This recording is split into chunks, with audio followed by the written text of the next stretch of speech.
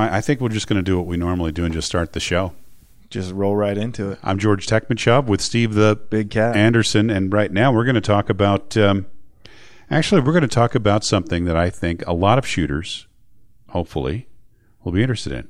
I think it's an unspoken topic. It's very foreign ground. It's not taboo. No, it's not. I shouldn't say it's unspoken either. It's just that I think there's a lot of misconceptions out there. Okay, and the subject, of course, here is going to be shot execution, and I'm going to add the words under pressure. Yeah, that works. Dun, dun, dun, dun, dun, dun. No. It's easy to do when no one's around. Under pressure, right? So, yeah, it is so easy to do when nobody's around. Have you ever noticed that you, dear listener, may find yourself shooting in front of a blank bale, nobody's around, and everything just seems so effortless, seems so easy. And then you're standing on, Wednesday Night League while everybody's watching. Or, your best friend and you are shooting for donuts or something. I don't know. Whatever. And the pressure changes things, but nothing actually physically changed. Nothing. So what's that? That's the mental game, right? I mean, that's what it's all about. It comes down to the mental game, and we're going to talk about that a little bit. Steve's going to talk about it from his perspective as a compound guy, and I'm going to talk about it from my perspective as a recurve guy. And hopefully we'll shed some light on the matter. Yeah. All right. There should be something. Maybe you'll take one piece of this. Who knows? That's all we can hope for. Yeah, because goodness knows we don't have this down 100% ourselves. Just make that real clear up front, I've been on a couple of world teams. I've shot in the world games. Steve has podiumed at world events. I haven't. But with that said, I think we are reasonably experienced in this area, and so hopefully we'll come up with something that's useful to you. Yeah, and I think, having shot on some big stages, I feel like, I'm not going to go out there and say I'm experienced like some other guys are, but if I shared my whole story with you... Well, you're no slouch. Yeah, if I told you where I was 5 years ago, and then compared to now, I think it's, I've gotten to see the full side of everything, from the amateur coming up, trying to figure out how to do it, to a guy who's doing it, I guess. So, a few months ago, I was asked a series of questions for a magazine in Japan that's published by a very good friend of mine, my brother, Yoshi Komatsu. And he asked me a series of questions, all of which touched on this same theme, and I'll sum it up with this one question. Question: in any competition, Yuki, the particular shooter in question here, her grouping is not good, and her arrows fly erratically in comparison with practice. She can easily shoot 1,200 plus in practice, but her best score in competition is 1140. She wants your advice. Well, there's a starting point. The starting point, first of all, is to understand that you've got a problem, right? We all have this problem for one time or another. And that problem is not being able to shoot the same in competition as we do in practice. Now, why is that? Three-letter word. Three-letter word. I'll give you three guesses. First two don't count. Ego. You got it. I've heard this enough. Well, it's the truth. It is the truth. It is absolutely the truth. It's ego. It's 100% ego. What is it that makes us tighten up? It's expectations. What gives us expectations? Wanting to look good? Wanting to fulfill somebody's expectations? Impress yourself, impress somebody else. Impress your friends, impress your enemies, depress your enemies. Facebook. Yeah. Whatever. It's all coming down to one thing. Yeah. So, first of all, I think the most valuable advice I've ever gotten, and you've heard this before too, Steve, doesn't matter how you shoot. Your friends are still going to be your friends. And if people don't like you, well, doesn't matter. No. So, it comes down to ego. Now, what do we do to subsume that ego? What do we do to give ourselves a grounding and perspective here? Well, if you're me, you just go and expose yourself to that tournament environment enough that you eventually beat yourself down and you go, okay, I've embarrassed myself plenty of times, and I'm going to do it a little differently now. That's the hard way to do it, but it's also one that can be successful if you have the intestinal fortitude to carry it out. In other words, hit rock bottom Yeah, essentially. And I don't mean that was you, but hit rock bottom and climb your way back out, right? We've all had, from the top level shooters, we've all had our moments where we were absolute garbage. And it's not because we were necessarily, shooting bad going into a tournament. We just did not perform because of something in between our ears. Now, somebody listening to this might go, well, it's not ego. It's something else. It's fear. Well, what's the fear of? That you won't impress someone. Nobody's going to kill you if you don't shoot a good score, at least not in our country and not most other world archery countries I'm aware of. I would hope that those who are competing on the world level are safe when they return home, regardless of performance. Yeah, this isn't football, right? This isn't soccer where they might bump you off if you right. In some countries that's happened from time to time, but not in our sport. Our sport's not popular enough with bad people, I guess. I don't know. But, here's the deal. We feel stress, right? Whatever. And the real basis of stress is tension that comes from fear. Fear of bad performance, expectations that we want to shoot a certain score. I can't tell you how many people I know shot a 1299. Yeah, and that's back when 1300 was special, Yeah. Now, of course, a Korean shooter, for example, looks at, 1360 and they're depressed. So, right. Well, the other 20 people ahead of them. But, we've got expectations, or family members might create expectations, coaches might create expectations, but mostly it's ourselves. It's people, all of this makes us try to shoot better, of course, right? There's nothing like getting out to a tournament after you've shot thousands and thousands and thousands of arrows and doing it different when you get on the line. Yep, you get there, something changes within you, and you start executing shots completely different than you did at home. Yep. Pretty soon, if you really dive off into the wrong road, you're changing stabilizer weights. You're looking for something immediate fix. It's not there. It's not the bow. It's not draw length. It's you. Absolutely, and you can prove it, right? Mm-hmm. Look at some of the folks that we know. People, our friends who get out there, they practice every day. When they're shooting in practice and nobody's watching, and they're in their rhythm, they're gorgeous. It's like you and I have a friend. You probably know who I mean. And this guy has great form, and he freaking shoots awesome groups, and he goes to tournaments and he gets disappointed. Now, there's a reason for that. It's not because he isn't talented. No. It's because he's got big expectations, and he's letting those interfere with his ability. At some point, you got to let it go. Yeah, that's it. That's the bottom line. All this trying to shoot better stuff is what really screws us up. We slow down, we tighten up, we shoot carefully, our score drops, we get more stress. This causes us to be more careful. It's a vicious feedback loop, and it's not fun.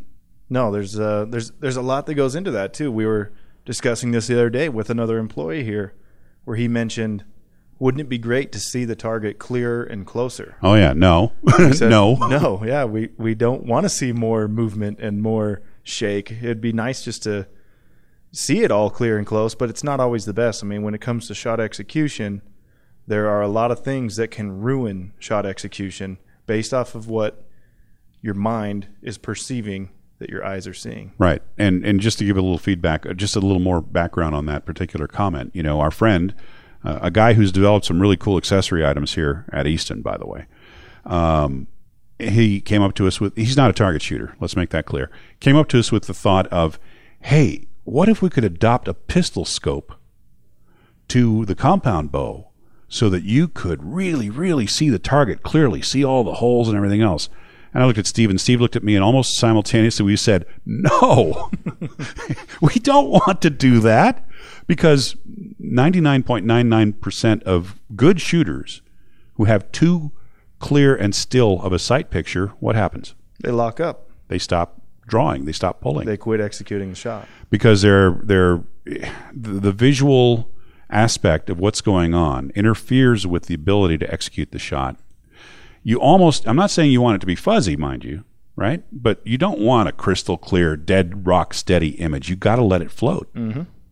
And this is true whether you're shooting a compound or a recurve. Yeah, over-aiming is the death of shot execution. Absolutely. We've said before that recurve is a sort of an execution sport and compound is an aiming sport, but that's not really true. They're both an execution sport. Yeah, it is. I mean, the compound aiming's a little more. Yeah, we talked about this a lot on the stabilizer episode we did. And I mentioned that none of the top-level guys, despite what people might think, can just get in the X-ring and park it and sit perfectly still and get a shot to go off. If that was the case, we would all just punch the hell out of the trigger and be good with it, and we wouldn't have to worry about it. But we can't park it in the middle. We have movement. We see that same movement, so we counter that by using the correct aiming reticle, whether that's a big dot, a hoop, small dot, whatever you like, whatever your mind likes, and without using too much magnification. I see a lot of shooters, amateur level shooters, using 8-power scopes, 10-power scopes sometimes. I think the wrong direction you want to go. Magnification is cool and great, and yeah, it lets you see things a little bigger, but it also lets you see a lot more of your movement. Which can interfere with the process of shooting the shot. Yeah, I mean, that's when you're shooting a release properly, whether it be a hinge or a thumb trigger, and you're getting that surprise shot, a lot of times the actual shot is finished by your mind seeing what it wants to see, the outcome through your eyes. Yeah, I mean, shooting a hinge release, after the click, you're talking 10,000ths of an inch, so the thickness of some paper, and to get a shot to actually execute, you aren't going to be able to perceive 10,000ths of an inch of rotation through your hands and fingers and arms and shoulders. There's way too much in the way. Your mind is finishing the job when it sees your dot or your aiming reticle in the spot it wants it to be. Now I'm going to pull you back a little bit here and ask you to explain something, because I think it's important. Not everybody that listens to us understands what you mean when you say the click. We're not talking about a recurve clicker here. So, right. And I'll point out that the advent of clickers in back tension releases is maybe 10 years old, max? Yeah, I don't know. So just in case somebody didn't understand what you meant, please elaborate just a skosh. Right. How do you use the click? So when I'm executing a shot, I come to full draw. I rotate my release until it clicks. I'm shooting a hinge release. It clicks, and at that point, I pretty much am just waiting. I'm still, I don't pull through the bow really hard. I think that's some guys do it, some guys don't. I think a relaxed build of tension is the best way. But that click in my release tells me, okay, you're right on the edge. It's about to fire. So you're 10,000ths of an inch away. And you hear the audible click, maybe you just feel it, one of the two. But from there, that's when I start really trying to aim and execute a shot. I get on the yellow and then roll to a click, but I'm not wasting time and energy aiming before the click. So if you're unfamiliar with click, hopefully that makes sense now. Yeah, it clarifies it very well. Yeah, I'm kind of explaining some of the methods you can use with one.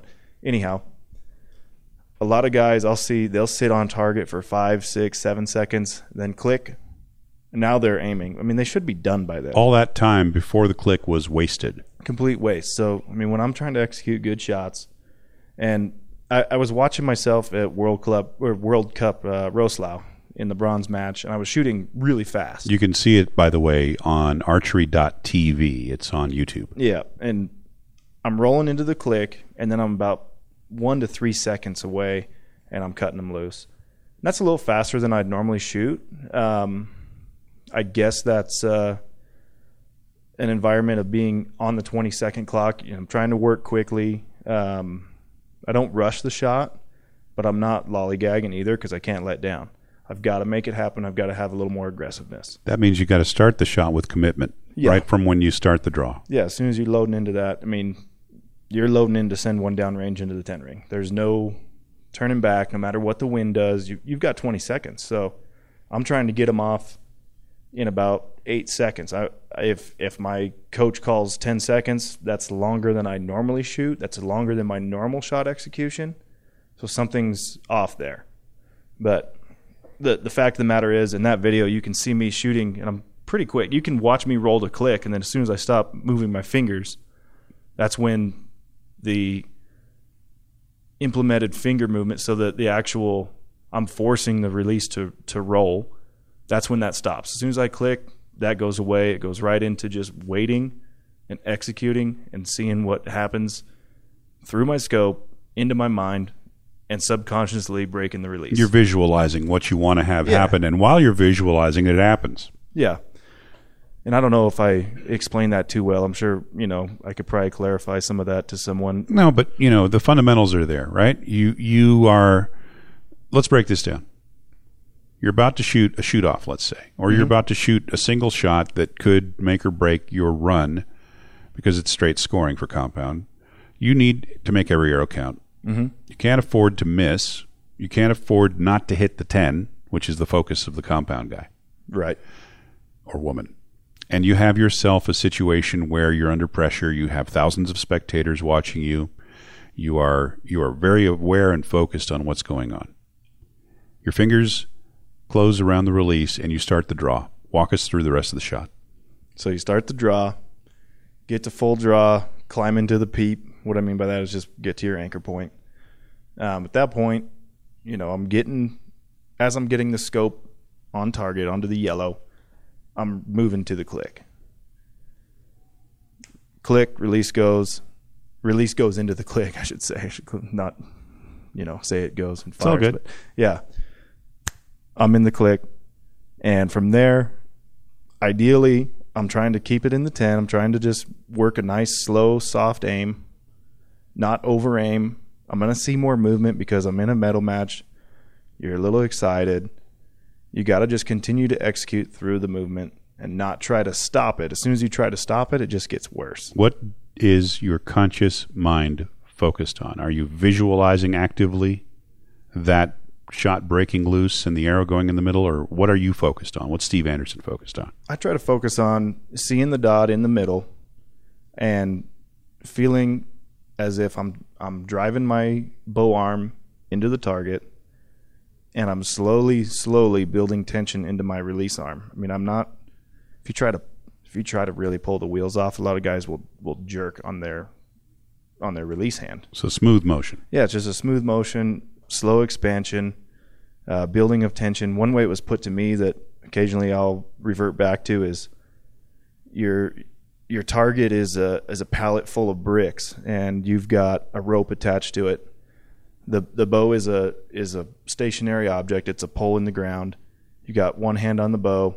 The other hand is pulling the pallet of bricks, or like you would on an exercise machine at the gym. I mean, it's just a slow pull through that release hand. And even then, it's not, like I said, I'm not yarding on anything. I'm just trying to work enough tension to get through it. At the same time, if I'm feeling like I'm not going anywhere, it's probably because I'm tense and I've got a lot of pressure on the index finger. At that point, I start to try to loosen up the index finger and just relax that, almost like I'm pointing it at the target, but slowly and very deliberately. Let's get specific. What release are you using, just in case people are wondering? I use a Trueball HT Pro, the brass one. So that's got basically a semicircle to hold your index finger, and then two more semicircles to hold your middle and ring fingers. Yeah, it's a 3-finger. And it kind of rotates as you draw. The geometry changes on it. That's actually what makes it go, right? Yeah, I mean, if you're firing a hinge release, it's off the rotation around the moon. Okay. The moon, of course, being the sear and the part that's adjustable to make the release slower or faster depending on where you are in the shot cycle. Yeah. Hotter or colder, I guess you call that, right? So. All right. I just want to make sure that we're not losing anybody on this. People who get this get it, but people who are beginners might not understand some of the jargon. So I just want to try to make sure everybody gets something out of this. Of course, we're always willing to clarify. Podcast at eastontp.com. Podcast at eastontp.com is our email address, where you can send us your questions, comments, complaints. Rude remarks. We haven't gotten any of those yet. Not yet. I'm not soliciting any, mind you. All right. So, for both compound and recurve, I think we can break down the elements of a good shot to what my coach Dick Tone calls, the 3 basic elements: focus, rhythm, timing. See, I'm ghetto. I never had a coach. I just went and do it. That's because you're just a talented guy. I had some good mentors along the way, but well, they're coaches too. It's just depending on how you define them, right? Yeah, it was more or less just do it that way. No, don't do it that way. I never had like bullet points or any sort of true process coaching, I guess you could say. Yeah. So it's interesting to hear Dick's stuff right now. I'm trying to, heed some advice here myself. Well, our last podcast was with Dick Tone, and we did talk a little bit about some of the shot stuff. We talked about his philosophy about shooting, but we'll incorporate some of that discussion in here because I think it works for both compound and recurve, and I think it could be really useful for some folks out there. If one thing out of this discussion is helpful to somebody, we've done our job. So hopefully somebody will get one thing out of this that'll help. Let's talk about working on a strategy for dealing with competition pressure through practice.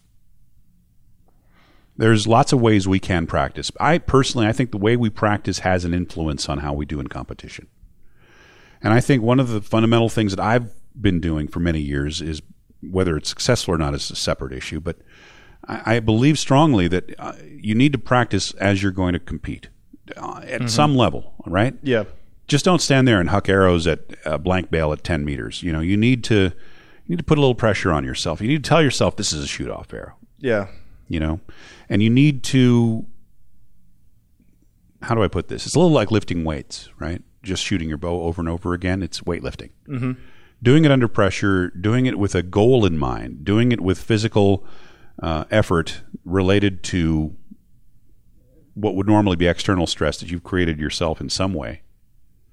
I think that's got some value. So, number one, I think you got to keep score. Yep. Every time. There you go. That's one point right there. And you commit to it. You don't say, "Oh, sweet, I shot a 60 on that first end. I'm just going to roll right into scoring." No, you take your 2 practice ins, 3 practice ins, whatever it is, and you commit to it just like it would be a tournament. Exactly. Because, so many people go into real tournaments with expectations that are, I'm raising my hand up above my head, that are here, right? Mm-hmm. And in reality, their score under normal scoring circumstances is something less than that. So they get to the tournament and they start getting stressed out because their score is falling short of where they think they're supposed to be. Mm-hmm. But if they actually practice the way they shoot in tournaments, it might be different. Well, they'd have more realistic expectations, maybe. Yeah, they might understand that they're a 299 shooter, not a 300 shooter. Well, in the case of a compound, right? But in the case of a recurve, for example, 60 points at 70 meters is a nice score to have. And, if you do shoot one of those and then you decide, okay, that counted for my first end, I'm going to keep scoring. Well, I'm sorry, but you're kidding yourself. You cheated yourself, Yeah. So working out a strategy for dealing with pressure with practice, what are your thoughts on that in general, besides keeping score? I have some other means, and I've actually, what better time to ask you this than right now, George? There's a good chance I'll probably make the World Cup final. I don't know. We'll see how things go next week in Medellin. But we'll stay tuned. If I do, I plan on doing some much different, unorthodox type practice. I was actually going to ask you to come and, number 1, announce. Number 2, play weird music. Make it more like the real deal. Yeah. Get unorthodox, unconventional methods. I think, if you want to work on shooting under pressure, run 10 meters, come back to your bow, pick it up and shoot it. Yep. When I shoot and train shooters in Japan, they always run to the target and run back. Now, part of that's because in Japan, people are very courteous. Nobody wants to be the last one back. But part of it's, because they want to elevate their heart rate a little bit. Yeah. Give yourself something different. Everyone can stand in front of the bale and pound arrows. One of my favorites is to shoot a single arrow and shoot it at 70 meters and go down there and get that one arrow. Yeah. That will make it count for sure. You bet. It's time consuming and it can be painful to do at times, but shooting single arrow shoot-offs over and over again really teaches you the value of each individual arrow, because our sport is not shooting groups. Our sport is shooting one arrow at a time, which ends up creating a group. Yeah, and I've fought that with my wife a lot. Linda Ochoa. Yeah, she puts a value on the first arrow sometimes. She wants so badly to shoot a 60 that she puts a 60 points on every arrow. And I say, it doesn't matter how you get to a good score. I've seen Mike Schlosser shoot 702 or 703 with 255s. And, you can shoot 55, 60, 60, 60, 60, 60, and then have, you're still at 355. Who cares how you do it? The points, if you can have a bad end, it's not an end award. It's an arrow award. You get awarded for each and every arrow you cut loose. So I don't care how I get there. If it's 58 average and I throw in a mix of 29s, I'm going to be at 700 points. And that's not stellar shooting, but it's a stellar score. It's a pretty good score. It's a score that'll win 99.9% of the time. Yeah, no one's ever complained about shooting a 700. Mm-hmm.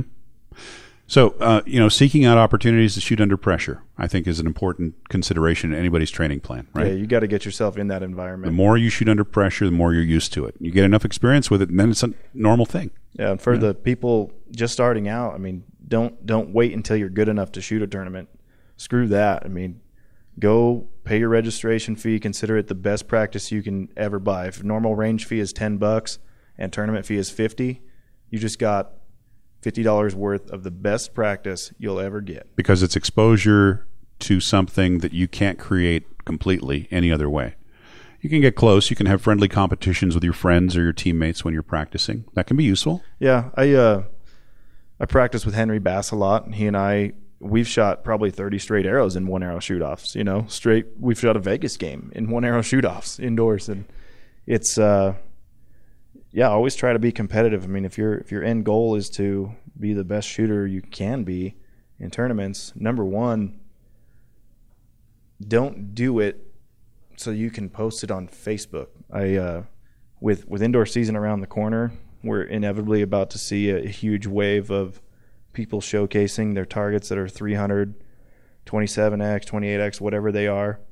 And you get a lot of guys who line up and shoot a practice score thinking, oh, I can't wait. I'm going to put this on Facebook, and so many people are going to like it and give me a comment and blah, blah, blah. And it's true, they will. You know what's cool? Doing it in a tournament. Sure. It's practice is one thing, but don't create further expectations on yourself by pumping your ego up via social media or any other way. Exactly. Because honestly, in the big scheme of things, in the real world, it doesn't matter unless it's on a scorecard.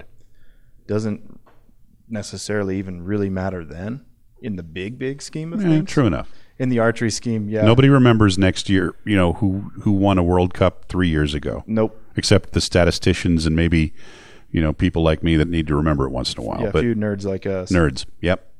But I like to think, though, that if you can visualize yourself in a pressure situation and visualize success in that situation, that can be a valuable tool. I think every top shooter I know, and I've worked with a few, every single one uses visualization at some point as part of their competition prep, right? Because, again, the more familiar you are with a situation, the more comfortable you are, the better you can perform. And even if it's in your imagination, thinking about being in a situation and visualizing it strongly, the more comfortable you can be in those high pressure situations. I am sure that before you ever found yourself on a Vegas line in a shoot off, that you had seen yourself there, that you visualized it somewhere. Well, I haven't necessarily been in the Vegas shoot off yet, but yeah, it's I do agree with you. Visualization is critical. Especially it comes down to something just so simple as in your mind, seeing where your sight picture is going to be and just being okay with that. And then committing to the shot, seeing the same thing, executing the shot. There's a lot of different visualization techniques you can use, and I try to break it down to the smallest one. Not necessarily, some people will visualize themselves standing on an Olympic podium or something like that. No, the podium is the outcome of shooting good shots. Yeah, it's not the right. That's the wrong thing to visualize. You don't want to be looking ahead. It should be the simplest thing, and when you're under pressure, that should be the first thing you focus on is that simple cue that mentally sets you down the right path. Getting ahead of yourself can be a big impediment, like you talked about with Linda. Thinking about the 60 when you are really shooting one shot at a time. I think the biggest impediment to achieving a good score is to focus too much on the score. Right.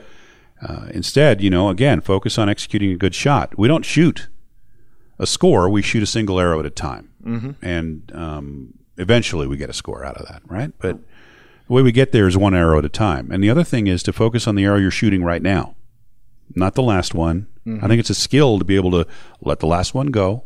Yeah, it's already there. Right. And the next one's got its turn coming. And so focus on that one arrow because You can't take it back, right? No matter how hard you look or how much you think about it, it's not moving. It's in the target. Right. So the only arrow that matters is the one that's in your bow, the one that you're shooting at that moment. And by focusing on each step in your shot sequence, you can kind of insulate yourself from competition pressure a little bit. Al Henderson used to be a big advocate of making sure you stay on the line and focus on shooting the one arrow that you're and not think about what's happening at the target. Focus on what's happening on the line. That is where you're standing. Mm-hmm. By keeping it back here on the line and not putting our mental effort on the target, it makes it much easier to just execute the shot. The rest of it just follows. Now, I thought that was some of the best advice I ever got. I originally got that from Nancy Myrick, the late Nancy Myrick, the great American world competitor and later coach, and she was the coach at the Olympic Training Center when I was resident athlete there. So that had a big impact on me to say, stay on the line, and I've used that as a coach myself, to other shooters, and it's amazing how well little simple stuff like that can work. Yeah, keeping within yourself. I mean, that's first and foremost. But it's a strong possibility that if somebody is over aiming or over focusing on aiming, it's because their focus is out there instead of back here on the target line where they're standing. And so, I think it's particularly important to make sure your focus stays where you're at, you know. And I think, to turn it back to a little bit more technical talk, I think that the nature of your aperture, the nature of your dot, can affect that to some degree. Do you agree? I 100% agree. I mean, like I've said this, 100 times already in this podcast, what your mind perceives through what your eyes see is what really triggers your shot execution. And you get a lot of different guys doing a lot of different things with aiming reticles, scope setups. There's a lot to it. So find the one you like that allows you to aim fine enough that you're still being precise, but also allows you to relax enough that you're still able to execute a clean shot without fighting it. Now, a lot of what we've talked about relates to both compound and recurve, but I'm going to drag it toward the recurve side just a little bit more here for the moment and talk about two other ways to change the focus for the recurve shooter. In other words, to get the focus back on execution and off of the target to some degree. The first method is used by some good shooters, and that's simply to get rid of the pin. Just use an open ring. Yep. Okay? And the reason for that is that your eye will naturally center a round object in a round aperture. Mm-hmm. And I think that's a very effective technique. Yeah. It's quick, positive results because it immediately changes your focus. Yeah, and some guys are peekers. When they see a pin, they try to look around it. Yeah, they move it so they can see back into the middle. And so you can be more relaxed. But the problem with that technique is that if you're shooting in the wind, trying to aim off in the wind can be a little more of a challenge. Now, some shooters are overly focused on the target, and they bounce their focus back from the pin to the target, and then they slow down that way as well. So in that particular case, I go to what I call pistol mode. You know what pistol mode is? I do not. Well, when you're shooting a pistol, whether it's combat pistol or target pistol, your focus is actually on the front sight. Hard focus on the front sight and fuzzy focus on the target, because your eye is not capable of focusing on two distant objects, two different distance objects at the same time. Right. So we focus on the front sight with a pistol, and I recommend the same thing for somebody who's got a floating problem back and forth. Focus on the pin, hard focus on the pin. Let the target go fuzzy, soft focus on the target. That lets you stay on the line and execute the shot the same way as you're shooting at a blank bail, if you can have the discipline to carry it out. And it also really reduces your apparent movement while you are aiming. So I do know that a lot of recurve shooters, some very good ones, feel that sometimes they're focused on the target, sometimes they're focused on the pin. If you stay on one or the other, it could be better for you. Yeah. So it's something to think about. It is. Something I haven't thought a whole lot about. It's also better for wind shooting, in my opinion, because you can take that hard focus on that pin, physically move it on your fuzzy image, execute the shot. Yeah, you have a little better idea of where you're actually aiming. But the biggest factor is it reduces the feeling of movement that you're getting. That is the negative movement of bouncing around the target. Yeah. And lets you focus on moving through the shot, which is the most important thing. It is. With a recurve, similar to with a compound, you can't stop moving. You really don't want to do that. Now, depending on which, quote, system you're using as a recurve shooter, you may get to a transition point where you feel like you've come to a stop and then you start again. But in reality, you want to have a motion feeling all the way through the shot. So one thing that I find can be useful is to feel as if your elbow's on a string and someone's pulling on it, or you're going to smack somebody behind you with your elbow. Either way, if you can focus on the motion of your elbow, that does two things for you. One, it's a positive thing because it's moving, right?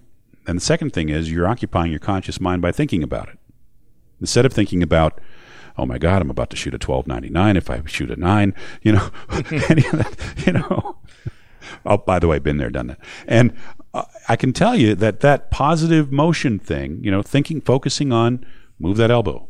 Right? You're simplifying your mental approach. Yeah, exactly. Because you know what? When we get up there at full draw, we're stupid. We got to simplify it. Yeah. I mean, it's hugely advantageous to be able to not think. As much as possible. Yeah. So just to recap, shot execution under pressure. While the pressure is a function of the environment and your expectations, you can learn to deal with it by exposing yourself to more situations that contain it. You can learn to manage it by experiencing it, which goes to your best lesson, best $50 you spent. Pay your entry fee. Pay your entry fee. Go stand up there, take your beating. Yep. I don't know if I 100% agree, but I definitely agree that if you wait to enter a tournament until you are, quote, ready, you'll never enter a tournament. Yeah, I mean, I look at it this way. Has my life ever become worse because I shot a tournament? No. I wanted to go. I committed to going. I committed to paying the money to travel, paying the money to enter. Only good things have come from it. Only good, positive results. The negative, bad results, they didn't detract from what I had done before that in life. Yeah, it wasn't an ideal outcome, but this is a sport where you fail a lot. Oh, yeah. You can't be perfect, number one. It's just, especially outdoors, indoors. Unless you're Mike Schlosser. Yeah, you can, there's always exceptions, I suppose. But sorry. But, there's only one way you can go, and that's down. So you just kind of have to embrace what archery is going to put in front of you and realize that the failure is going to be there. It's not failure, but what you might perceive as, negative results or whatever it is. I think the majority of people really struggle with shooting under pressure in indoor situations. Outdoor is not such a... Oh, I agree with that, by the way. Outdoors seem... Well, you know why? You got... As we look out the window right now, we're looking at 30-mile-an-hour winds. At that point, you just go, well, heck, I'm just going to shoot the best I can. The wind's blowing. What can I do? Yeah, you don't have to be perfect. But indoors, ooh. Yeah, outdoor, you get on a World Cup stage, World Champions stage. Yeah, there's a lot of pressure there. But it's indoors where even with no one around, okay, I'm shooting a compound. I'm shooting at Vegas. I got to be perfect here. So without anything else, there's the pressure of that. And so many people are afraid to do something great. I think sometimes they might have a great score going. They might be shooting clean. They're like, oh, man, it's the 7th end. I'm still clean. Boom, there it goes. It's gone. Because their focus changed. Yeah, you've already shot those 7 ends. Who cares? What if it was end 1 now? Who cares where you're at? It goes right back to the arrow in the bow is all that matters, and letting go and realizing there's really no penalties for a negative result. You don't have to pay double entry fee. You don't have, your wife probably isn't going to leave you. I don't know. Maybe she would. Who knows? But there's really no negatives that come from garnering tournament experience. I've been to Vegas 5 times and I've failed 5 times. Now, you and I both know some shooters who've had some negative experiences at tournaments, though. But that was their own doing. Yeah. Probably don't want to go there. No. All right. But, yeah, all joking aside, though, I think when we look at this thing, it's get out there and do it. right? We do it for fun. And try to have fun. Try to recognize that it's not the end of the world if you don't, shoot a certain score. And really, honestly, the people who love you are still going to love you, and the people don't like you are not going to like you if you shoot a great score. Right. They'll just figure out a way to find another way to make you miserable if they can. Yeah. So don't let them. I feel like we're, playing camp counselor a little bit. This is all unbelievably revolves around shot execution, though. I mean, it truly does. Shot execution is so simple when you're at home doing it, and so difficult when you let it go. Yeah, but look, let's understand something. There's no substitute for working hard, right? I mean, you can have a lot of talent. You still got to work to a certain degree to realize that talent. Somebody without talent, me, I'm a pretty much a grinder, and what they call a grinder in golf. I got to work at it, right? Sometimes flashes of okay, followed by long stretches of ee. But I get my own rewards out of doing my best when I get to a competition, and there's no substitute for hard work, though, in my opinion. Need a good training plan, good feedback from a coach if you can manage that. Even if you're your own coach like Steve here. Smart work, I think, is critical. Yeah, I mean, I was practicing yesterday. I don't practice as much as I should, but when I do practice, I try to be smart about it. I shot a really great score. I was shooting an outdoor game. Shot a great score the first game, first 36 arrows. Second 36 arrows, it really started to become a struggle. I still shot a pretty good score, but I don't like the feeling of having to fight to get arrows into the 10 ring. Right. So I went back, like I mentioned, and just tried to simplify what I was doing.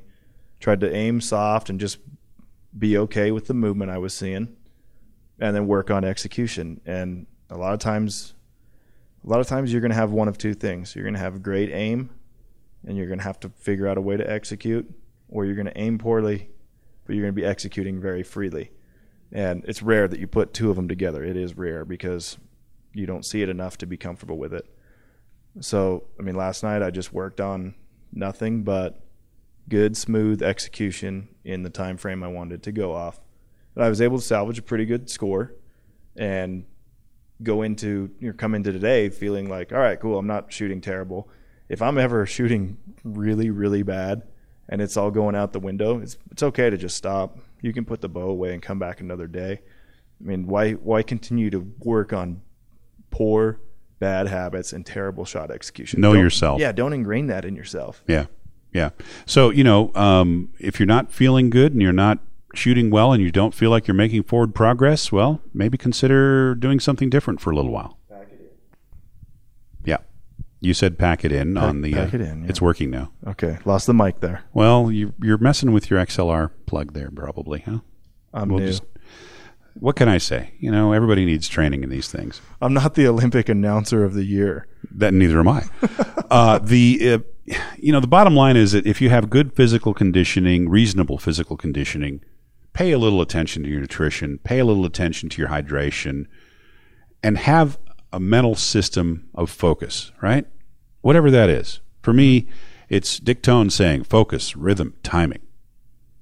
For some of my students, it's me telling them to shoot a strong shot in whatever language they speak, just to anchor their conscious mind for the moment that they need to take that shot. Yeah. But have a system. Yeah, whatever it is. I mean, if it's getting out of the thought of the tournament, I know a lot of guys who shoot really well when they're kind of loose, maybe screwing around, a little relaxed, just making jokes. Jay Bars, always cracking jokes, talking, telling stories. Then he gets up there, shoots his 3 arrows or 6 arrows really fast, then comes back and finishes the story. Yep. I mean, I've seen that. When I was first starting in indoor archery, it was actually my first tournament ever. I was at the Utah Open at Salt Lake Archery. I'd driven about 6 hours from Idaho by myself, and I was watching a guy named Josh Schaff, who is from Montana, really talented shooter. Really good shooter. Yeah. He actually, I think he was the Lucky Dog winner. He made it to the shoot-off at Vegas. His first shoot-off. Yeah. That was Lucky Dog. And They had the wrong name for him, right? Did they have him as Chris? Well, that's his brother. I don't know what they. Yeah, I think they listed him as Chris. Chris. Yeah.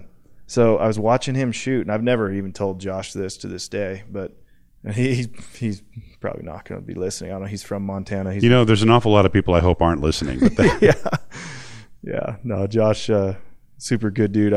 He's probably not a podcast guy, but anyhow, I'm watching him. He shot a 28X this day, shot a 328X, and I swear he would get on the line, he would shoot his 3 arrows, he'd be off the line, he'd be on his phone joking with the guy next to him. It was like the least amount of focus I've ever seen on the actual tournament, and probably every shred that he did care was completely reserved for the 3 arrows he was going to shoot during that end. Yeah, because you can't keep that up forever. Yeah, and then it was gone. If you're stone cold serious, and it's probably it's going to get tight. Sometimes I'll be at a tournament and I see somebody that I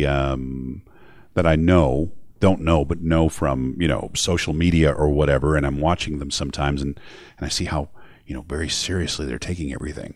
And they're talking about stuff. They type stuff on the internet, and then they go to the tournament, and they finish 86th. Mm-hmm. And it's because they're trying to keep up that impossible effort of, I'm going to be 100% focused all the way through this thing. I'm really serious about this tournament.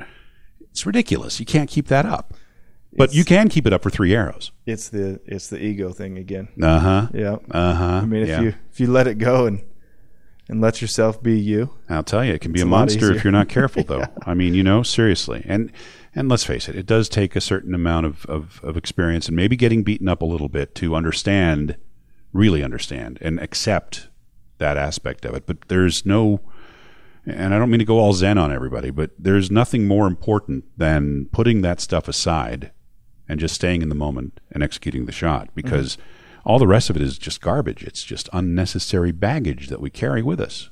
Yep. If you're worried about being embarrassed, perfect example. I was at the golf course the other day, and I was on the driving range. I hadn't swung a club in like 7 weeks.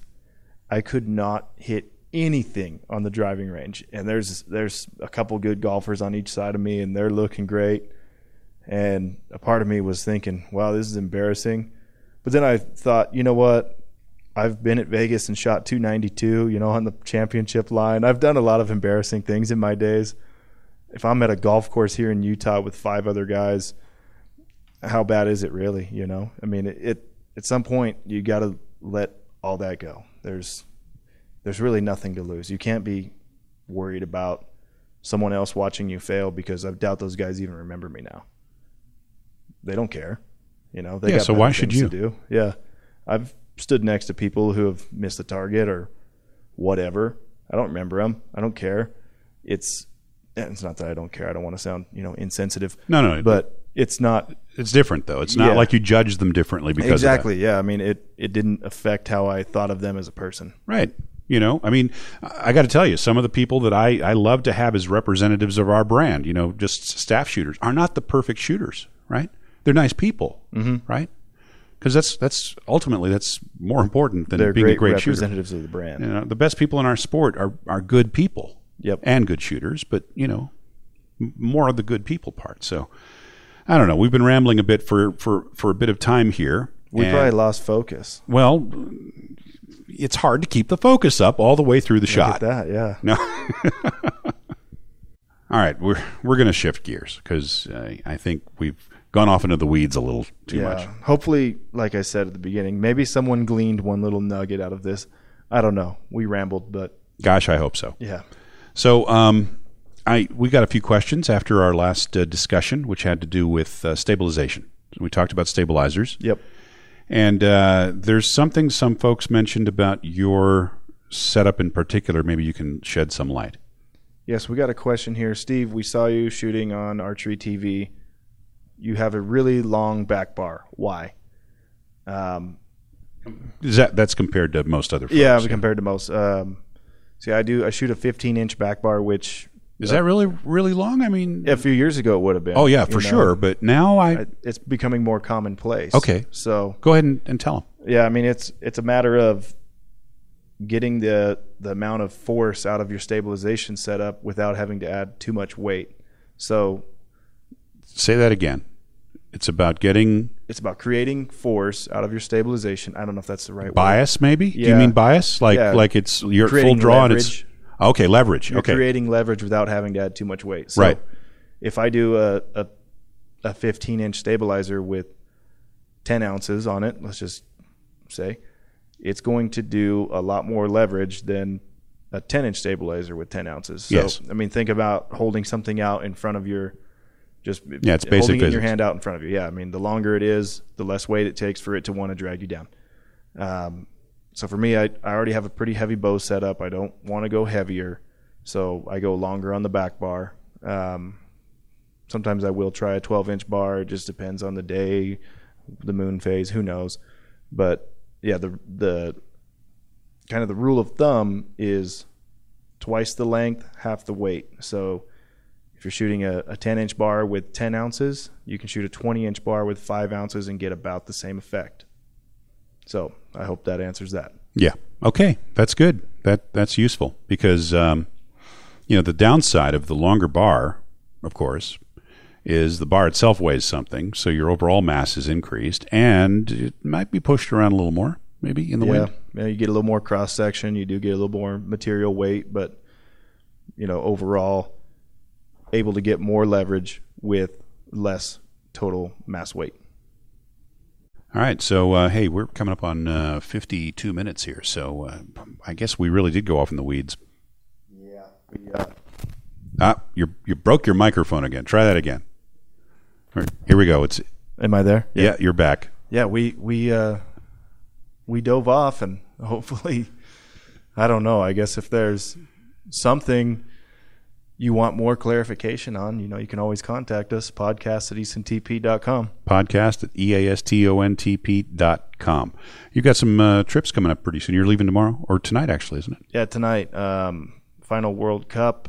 Well, I shouldn't say the final World Cup. That may be the final stage. The fourth World Cup stage. Final stage. Yeah, in Medellin, Colombia. So you're going to Mexico to pick up Linda and then fly off to Mexico or to Colombia or yeah, I'm going to see the in-laws, hang out a little bit. Yeah. Guadalajara? Guadalajara. Uh-huh. Yeah, then off to Medellin. Kind of makes sense to go that route and shoot the World Cup and see where we fall. Might have one more tournament, the World Cup final, and then that'll be it for the outdoor season. That sounds like fun. I've got a couple more events. I've got to go to Japan in a couple of weeks for the National Sports Festival.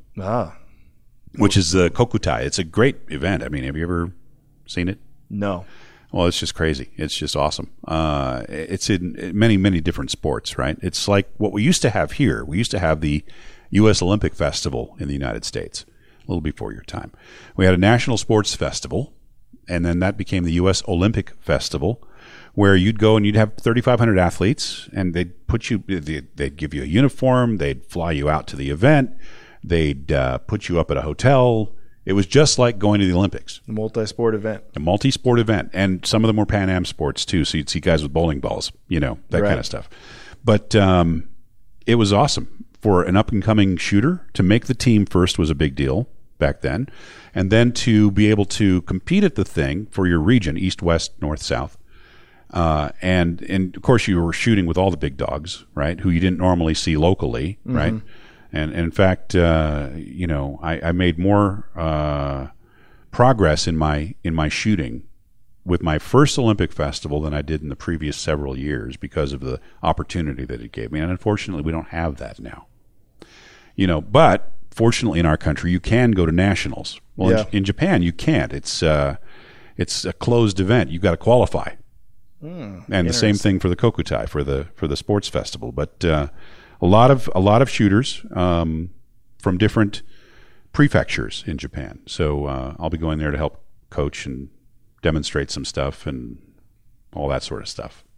Well, call a few enjoy arrows. your trip. Yeah, and then after that, I've got a. This is sort of the close of my shooting career. I think I've been asked to officiate at the Asian Championship, so I'll be doing that too. Oh wow! So yeah, you are moving on from participant to official. Dang. It's very scary, but no, I'm still shooting because I never ever want to be a judge. Judges are great; we need them. I just don't want to be one. I don't have that mindset. Neither do I. Yeah, when I'm done shooting, I'll just be done. Yeah, I'll just be done. Yeah. Anyway, all right. Well, there was talk about going off in the weeds. Another Easton podcast in the can. I'm George Tekmitchov for Steve the Big Cat Anderson. We'll see you guys next time. Thanks for joining us.